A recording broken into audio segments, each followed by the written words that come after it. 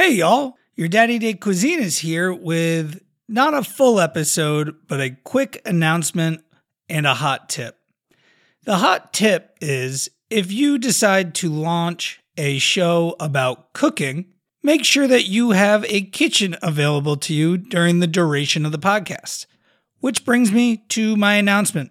For the foreseeable future, we're going to be moving to a bi-weekly release schedule, so every other Thursday going forward.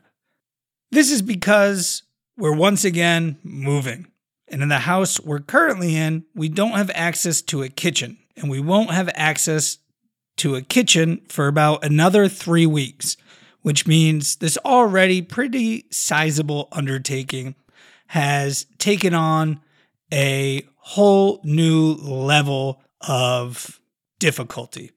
But I'm going to do it for you. We're just going to step back, give me more time to prep. I want to be bringing you guys great content, great episodes, and not bringing you some slapdash, fried bologna, hot mess. So, every other Thursday going forward, can't wait to see you all again. I'm out.